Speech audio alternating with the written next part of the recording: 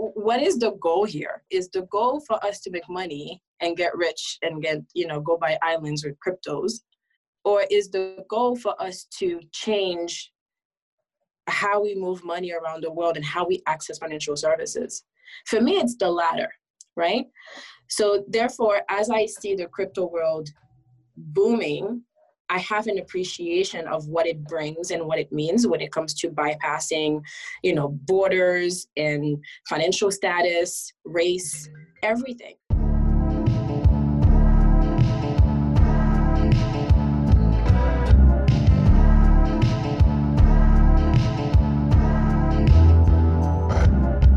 Hey, what's up, guys? How's it going? You're listening to the Grey Av podcast, and this is me trying to sound calmer than usual. And let's see how far I can take this. And this is the second episode of 2020, and it's episode 151. And you will be able to tell by the way this podcast is edited that we're making changes to how we edit this podcast, but I said this in the last episode anyway, so which I do recommend that you listen to it besides the editing stuff. Anyway, so we're kicking off 2020 with our first guest as Carmelle Cadet, and Carmelle is actually the founder and CEO of EMTECH.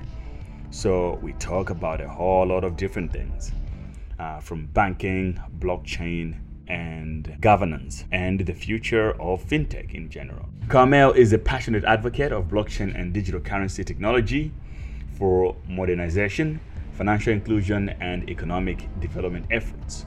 She is the founder and CEO of EMTECH, a fintech company helping central banks in emerging markets modernize their financial market infrastructure.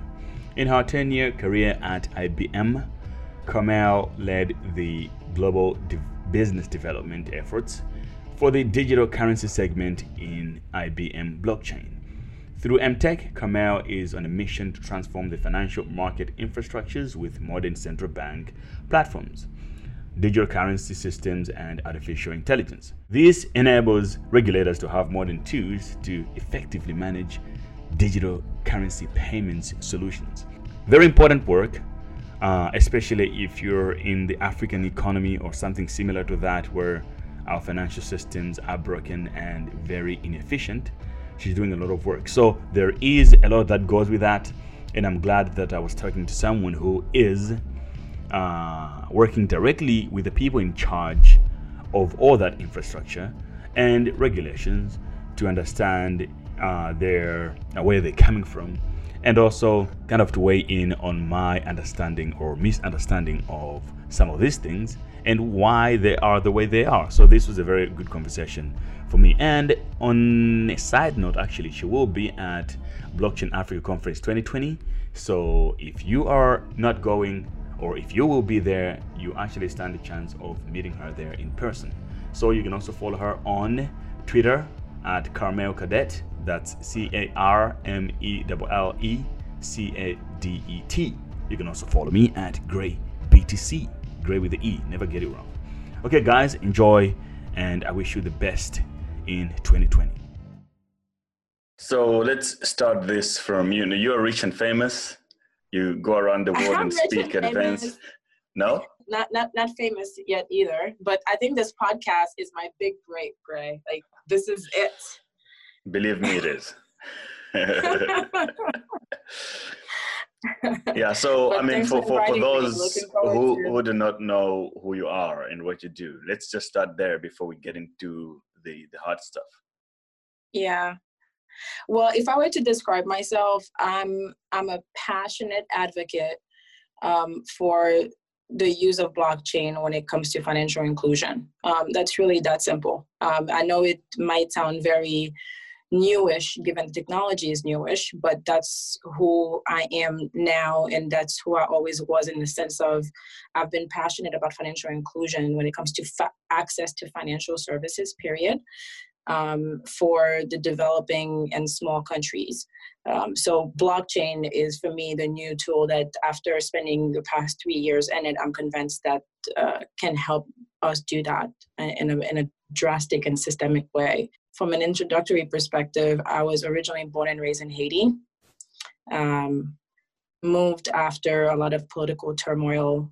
So my mom and I end up migrating to the US as asylum seekers.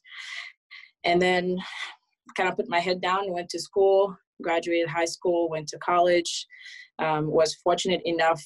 It was a big break when they say that, you know, you change your life and you can get access to a better life and stuff like this when you move to certain parts of the world. That was our way of getting out of poverty. So went to school, got a job at IBM and got an internship at IBM and then ended up working full-time. So my background is in enterprise IT. I've managed the business from different perspectives, from a financial perspective, from a business development perspective, from a product development perspective. So kind of start with products from scratch and products that are being built for banks, for non-banks, for governments, for big enterprises, from security systems to blockchain products. And on blockchain, I did the financial services. Spent a lot of time looking at trade component with blockchain as well, which is very interesting, and food traceability. So that's my career background. And then, so after 10 years at IBM, decided to launch EMTECH. And the very basic premise of EMTECH goes back to, again, what my foundation is for me. When I took a look around the problem around financial inclusion, although we were seeing a lot of innovation happening on the retail side, on the banking side, there wasn't a lot of, for some reason, the cost of payment was not getting reduced. The friction was not getting reduced. All that was happening, we were having some really nice apps covering the chaotic mess that is the global payment world, and very nice online banking portals, if you want to call it that. So from a user perspective, it felt like it was easy, but there was a reason why the cost wasn't going on, why it wasn't being cheaper to send money from and to Africa, for example. So saw the opportunity, knew a couple people who were going in this. There was a couple projects happening that were very interesting to me. So I jumped in and started EMTECH. And the idea for us is to bring modern technology to central banks.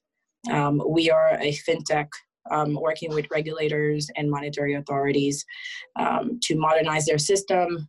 We are a big believer that blockchain, artificial intelligence, and data analytics are going to be even bigger than what we think they are. And the central banks are just simply not ready for that transformation and for that new era of digital currency. Interesting.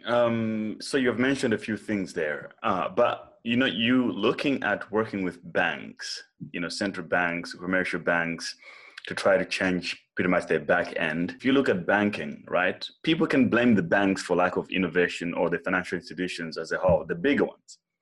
Yeah. The ends where there hasn't been any innovation are, like you said, it's on the retail side, right? There's always innovation in banking, however, for financial products, for big money. Yeah. Right. So, on the institutional level, right? And a lot of new solutions on the institutional level, which clearly to me says that the banks aren't really interested in the small guy. There's nothing in it for them. They would rather partake in big business. I mean, just look at how banks are branded, or how bankers pretty much, they're not worried about a poor guy in Vietnam. They're worried about the guy with the $100 million hedge fund, right? So yeah. What's in it for the banks with what you're doing? Yeah, that's a good point. I talked about this a bit in one of the events that I did this year about us waiting for banks to solve the financial exclusion problem, right? The central banks and authorities have been asking them, we have a financial inclusion problem, guys. We need to provide accounts to more people. We need to do this. And 10 years later, we still have we went from 2 billion to 1.7. A big chunk of that is because of mobile money, not because the bank have actually the banks have done anything about it. I think a lot of it is more on the telecommunication companies and the MNOs. But you're right. But if you think about it, it's not part of their business model. So if you say it's not part of their business model, but then the system by law is designed to force us to keep money in the bank. What does that say then? So if I'm not part of your business model, then why am I forced to work with you? Right. And that's a very good point. I think the legacy structure that forces people to either have a credit profile, have a bank account that can be, if you don't have a bank account, then there's certain services that you can get access to. That is true. I think the structure of what we're witnessing here is that it's not working anymore. Right? So I want to engage central banks because from a regulatory perspective, so here's what happened, right? We started, talking to fintechs about stable coins, about how do you apply blockchain, and okay, we discovered a way that can be very cool. You can do real-time settlement and so on. But then the instrument from a regulatory perspective was not particularly clear. The technology was not particularly clear. So what is a stable coin? Is it a security? Is it an asset? Is it an investment? What is it? What's the difference between a stable coin and a Bitcoin, for example, were questions that we used to have to answer. So then you talk to the banks through it, you talk to the fintechs through it, and everybody turns around and say, yeah, my regulators won't let me do that, so I can't do that. So there's a different shift happening now because the change is so structural, because blockchain and cryptocurrencies are so structurally different, that it actually cannot take off the way you and I know that it could until the infrastructure also changes, right? So in a way, for me, going to work with central banking organizations is a way for us to be able to open that market, being able to open that ecosystem eventually, because my bet is, this is a big bet, but my bet is a lot of them, once they understand, once they have a way to put a framework around it that is balanced in the sense of, okay, we want to make sure that we're not particularly introducing more risk in the market, or we're not allowing products that don't care about consumer data protection and consumer rights in the market. But other than that, can you provide clarity, right, in the market that says, yes, you guys can do this, you guys can do A, B, and C, but you can't do M and N. So, and we have to be able to have that conversation with as a community of innovators. We cannot particularly stand on ground to say there should be no regulation when it comes to financial services, right? And I know you share that opinion. As far as, we're not saying no regulation, we're saying that we need a regulation that recognizes the opportunity, the technology, and that provides clarity on how people can innovate. And I just got some news here in our WhatsApp group that largest commercial bank in South Africa is closing all the crypto bank accounts for the exchanges here. So what? I know, right? What? So it's kind of bittersweet, but at the same time, it just makes me want to buy more Bitcoin. The more they come with this kind of attitude, I'm like, fuck this, guys. You guys are missing the point. Right. For me, it's confirmation more than anything, because when this becomes the attitude, it means, people are just going to need banks less and less, because there will be solutions being built to circumvent all these blockages, right? Yep, that's one thing that kind of fascinates me around regulators. And given that's the space I'm in, having that type of conversation with regulators and trying to help them understand that the old tools are not going to work as great as they think that it will, and that the old rules no longer apply. Banning is the worst thing that you can do right now if you're trying to stop something like cryptocurrency to enter the market. It's the worst thing you can do. It seems like to me that, at the end of the day, these guys work for for the rich people, but they just don't know it. So, and they're going against people who are kind of trying to free themselves, or individuals who are really trying to be themselves, like become individuals. So they all look at it in a very different perspective. And I don't really expect regulation to be fair on crypto anyway, because of that fact. And I think that probably the biggest point there would be competition. I mean, with the banks? Yeah, I think there should be competition. If we're talking about a free market structure or a free market system, why shouldn't if the consumer is the number one client base that we're all serving here, it should be about competition. Right. And here is my take on it. I don't know if you have read. I'm a scholar of George Soros a little bit. Hate him or love him. I mean, I think he has great philosophy, right? Yeah. He has this concept of reflexivity. I don't know if you ever looked into it. For the listeners, I would recommend you read a book called The Alchemy of Finance by George Soros. It was written in the 70s. So he has this concept of reflexivity, where he argues that, it's the difference between thinking and reality, right? Or ideas and reality. So there are problems that are very difficult to solve, or markets are very biased. That's why we have bubbles. Bubbles exist because he argues that the participants themselves are part of the bias, and then themselves have to be the observer of the problem, So it's like we all create a market bias, and then maybe we can see a stock go up or go down. But at the same time, we expect ourselves to look from outside what's going on and be able to solve it. So it's like you're the parasite trying to kill yourself, kind of thing. And so from that perspective, I think I wouldn't expect banks themselves to solve what's going on, because they're the participant. Correct. So, the participant is supposed to be the same as the observer or the thinker, So it's like the bias is coming from the participant thinking, but then he also have to think about solving the problem that he is, of course, causing it. It's time to pivot and think about what is the role of a regulator, and thinking about what the future sector should be. So around blockchain, I think there's an opportunity when it comes to better governance.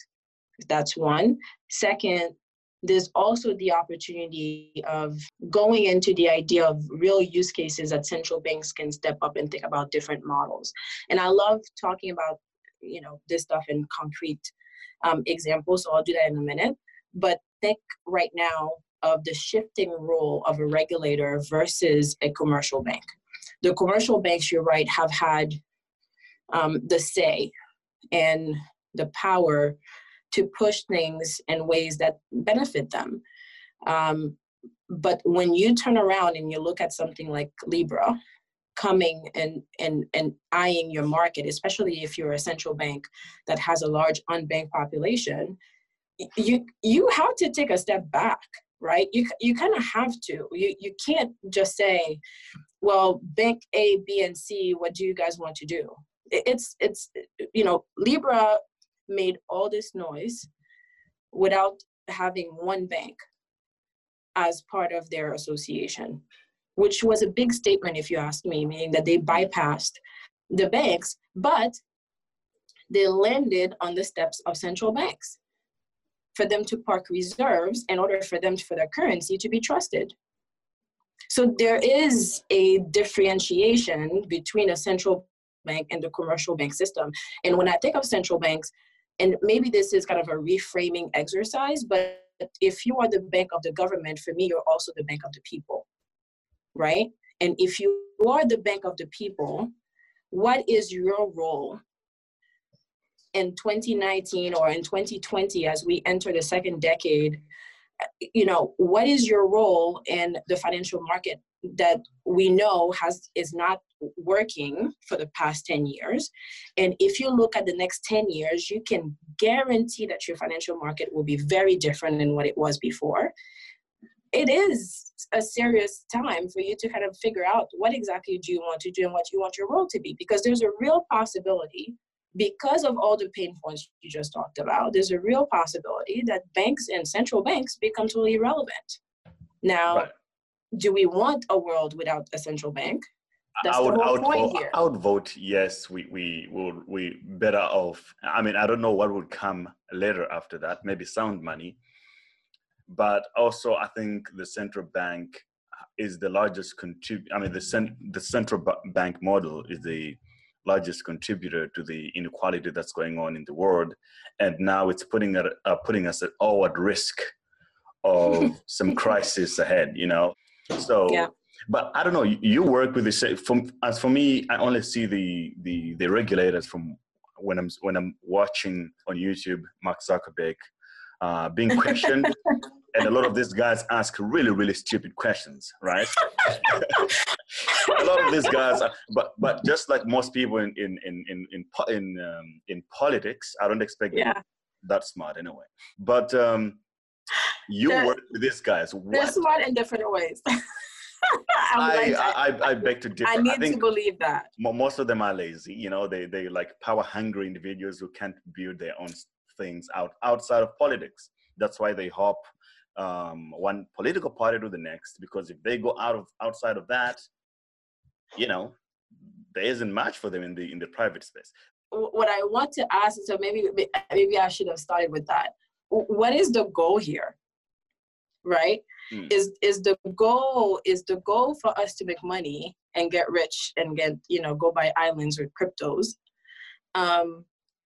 Or is the goal for us to change how we move money around the world and how we access financial services? For me, it's the latter, right? So therefore, as I see the crypto world booming, I have an appreciation of what it brings and what it means when it comes to bypassing, you know, borders and financial status, race, everything, right? It bypasses so many limitations that we have today. So I appreciate that market. The conversation with regulators is in order for them to understand that it's coming, because by nature of it, you can't stop it. Second, how can we create an environment in which this flourishes, right? And my speculative bet is that central banks will evolve because they have to, just like they have when it comes to mobile money, just like they have when it comes to the internet. They will have to evolve and accept. How do they do that? Is where I hope that as a fintech person, understanding that very booming and dynamic fintech world, being able to translate and be that sauce that comes between regulation and innovation. But what is their perception when you speak to these guys? What is the first thing that I get all the time? First thing I get all the time is, I don't really understand this thing. We don't know how it works. So you can't particularly regulate, manage, or give clarity to something that you don't understand. I mean, why don't they understand it? Because do you know of anyone who understands Bitcoin and blockchain and so on, who's taking the time to go talk to regulators? No. I mean, if they are on that position, why don't they understand? So if you are a financial regulator, why don't you understand Bitcoin or blockchain? They didn't see it as a financial instrument. They don't see it as a financial instrument? They didn't. So they didn't. But by the time they did, they say ban. So why would they ban it if they don't think it's a financial instrument? Why do they end up banning it? Well, that's what I'm saying. By the time they do realize that, their default reaction is just ban, just no, right? Sorry, how do you see the connection between this problem we're talking about and bureaucracy? Just the bureaucracy as a mindset. If you're a banker, you're more like an actor. I think the fear of irrelevance is going to trump it all. Okay. Because what is bureaucracy if you have no power? Right. Right. If you are irrelevant, and I have this big question that I keep talking about on LinkedIn is I think we're getting to a point where saying, what is money? If me and you agree that my cheap headset here is a way to pay you for your microphone, right. Who cares if we had rands or US dollars? Who cares? No one would care. So the central banks depends on us recognizing and having faith in a sovereign currency. And if they don't do something about what is going on right now, they will totally become irrelevant, which some people might want to get to. I personally don't, because I do believe in a world where you do need rules of the road when it comes to what people do with money. Not everybody is as educated as we are. Not everybody's care to worry about terms and conditions and how when you park your money somewhere, whether somebody's going to have to give it back to you when you actually need it. I'm interested. You know? I'm interested when people say things like that. I'm like, so how do you think Benny Madoff happened? If you, because when you say that, you're assuming that there are people who know and are educated and understand all these things. It's because they were so educated that they got away with it. No. How do you think Benny Madoff happened for almost 10 years with all these people that we call experts, or the economists, they understand money and everything? How could something like Benny Madoff happen right in front of their eyes then? Lobbyist. You think so? Yeah, I mean, it's not. No, the people believe that he was a real investor. They were giving him money because. Yeah. I mean, that you get those scams for, every other day. I mean, you have very polished people who still get taken for scams, right? I mean, it depends on how elaborate you want to be with your scam. I forgot. Oh, The Laundromat is the new movie on Netflix right now. That's, you have people who think they're putting money in the right places and buying insurance companies and don't have time to really go research whether the company is there or not. I mean, it takes time to do due diligence, put it that way, right? And the concept is that someone would like somebody to do that due diligence for them before they have to do it. And technically, in some parts, that's the role of a central bank, right? To make sure that the financial services and the financial solutions and the financial institutions that are in the financial market and providing services to consumers, to the citizens, that are protected, are regulated, are understood. This is a guy who was running an investment firm, right? And he was not investing the money in anything. He was really depositing the money into his bank account, his personal bank account, right? $65 billion was traded like that without real value. And even the SEC couldn't find anything around that until until he had to hand himself over when the pyramid scheme kind of collapsed. Yeah, so why do you think that is? Why do you think that is? I mean, as far as the way the laws are set up in the U.S., first of all, that's, you have to listen at different markets favor, private and businesses over consumers. That's just the truth, right? So it depends. This is why I point to lobbyists as the big way out, because the laws that end up governing such transactions in such space, you end up writing the laws on what's legal and what's not legal. So the concept of you being able to do that for years and no one being able to subpoena or being able to get to a point to force you to provide documentation to see what you're doing, you get to hide. You get to hide in plain sight. Right. So you could say but this is the thing. The central bank of the US would never even see themselves as an entity that steps in something like this, And this is why the conversation around the role of the central bank today is a very important one, because for the next 10 years, we just have to be able to understand what's going to be the regulatory space, and for it to be very different than what it has been. It has to be. It has to be.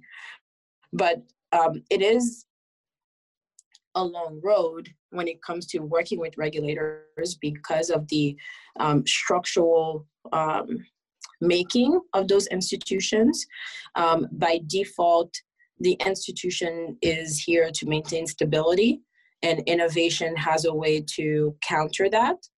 But I believe that now we have new tools that can enable us to say, you know what, we can actually let innovation happen. And even if it doesn't behave exactly how we wish it behaved, let the market decide what some solutions would be. Let people decide what some solutions would be, and not particularly stifle it. That's the balance. The point I was trying to make there was that, you know, the central banks, the central bank system is set up in a way to make us believe that it's robust and, you know, really solid and it's real. But then, you know, it has a lot of flaws that are just like, you know, you just have to look at a few reference points and be like, this is almost a joke almost, right? From the money supply point of view, look at what happened to Venezuela and Zimbabwe, right? It's a group of people can actually override the entire system and print as much cash as they can, and then run inflation down the drain. Mm-hmm. Or you can have the Benny Madoffs of the world, and they're just like a lot of big scams that are happening. And all those things still, let's talk about money laundering to begin with, or dirty money that goes around the world. It still goes through the financial system, right? Mm-hmm. So to me, cryptocurrencies solves not the remittance problem only. I think that's just almost the side effect of it. I think the main issue is the core system of money supply and kind of the security and the maintenance of it, or the transparency of the the transparency and the management of the system. It's more about that to me than just being able to send money easier, right? But we all know that the banks don't want to do that. Why does PayPal exist when the banks could have easily just created it out of thin air if they wanted to? Because they're not trying to serve the man on the street anymore. The mass. That's right. It's a different model, and I think that will continue. But you're absolutely right. This is where we go from crypto to blockchain, right? Particularly. Right. Because at this point, this is a governance play that is absolutely massive, right? This is a big transformation moment for central banks, and they have recognized that. I know central bank digital currency get a lot of play when it comes to the news and the buzzwords, but embedded governance when it comes to transparency, when it comes to data access, when it comes to one source of truth, when it comes to transparency and quick reconciliation, fraud reduction, those things. So if you could go down the list of the problems that you have today, which makes it very difficult to trust your central bank, to trust your banking system, which makes it less competitive for end users, because at the end of the day, everyone is in this to provide better solutions for citizens, right? That's the impact that we all want to have, as far as either whether you want to have investment or you want to have a safe way of saving your money, and you want to have mobile solutions and quick ways to send money back home, whatever it is. The central bank essentially thinks about their citizens at the end of the day. So how do they get there? Better governance and better trust. So from, talking about trust, one specific use case that has been talked about for a long time across the continent is regional trade. Maybe you can tell me why you think a regional currency like the euro is or is not possible in Africa. Because everyone that talks about it, even Helen Zeller talked about this, that would be a massive transformation for the region to be able to do a one regional currency. And doing it on blockchain, for me in 2020, if you're thinking about doing anything like that, there's no way you can afford to not do it on a blockchain. That's just my view. Why do you think that hasn't happened? I have my perspective, but I'd love to hear yours. I think it's more political than anything, right? It's number one, I think the people in power in Africa are very old to even bother to understand these things. Two is that you have, a lot of people are just weak, man. Like, there's something I was telling you about. A lot of African leaders, they don't have teeth. And from the continent that was divided by colonists, people are still divided based on those things. The languages and who is master. If you're in West Africa, you're looking at the French. If you're in more the East, look at what the British government does. And you're looking at the North, they have their own masters there. So I think it's more the master's interest. I agree with you. But for me, if I were to summarize what you said, is just leaders don't trust each other. Economies don't trust each other. Some think they're bigger than others and don't want to, help or support or assist or integrate. And you have all those different cultural and political dynamics that make it very, very difficult. But blockchain from a technology perspective is ideal. And what I say to regulators is, if you tell me that you can solve, so let's move the conversation from, I don't know what blockchain is. Let's talk about what blockchain is. Let's make it real. Let's get into pilots. Let's get into design thinking. Let's talk about the pain points. And then let's draw what we call an as is versus a to be scenario, right? Kind of let's get our hands dirty, because we can't just be at that level and say, we don't understand it, therefore just ban. That's not going to solve the problem the way you think it is. So let's not waste time. Idea of a regulatory sandbox, I think, is very, very important. I think Nigeria has introduced the concept. I think South Africa as well.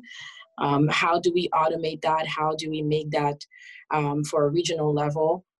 Bringing more integration. So when you are a fintech and you want approval for your new solution to go into a particular market, do you have to do it one country at a time, or can you do it at a regional level, right? I think that would bring so much great integration and harmonization across the region.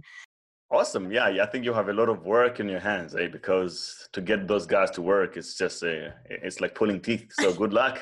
I'm glad that there are people like you who are willing, who are patient enough, to go into that space and, take your time and help them understand. But this will be systemic, Awesome, Carmelle. Thank you for your time. This was fun. We can probably do it again on the next one.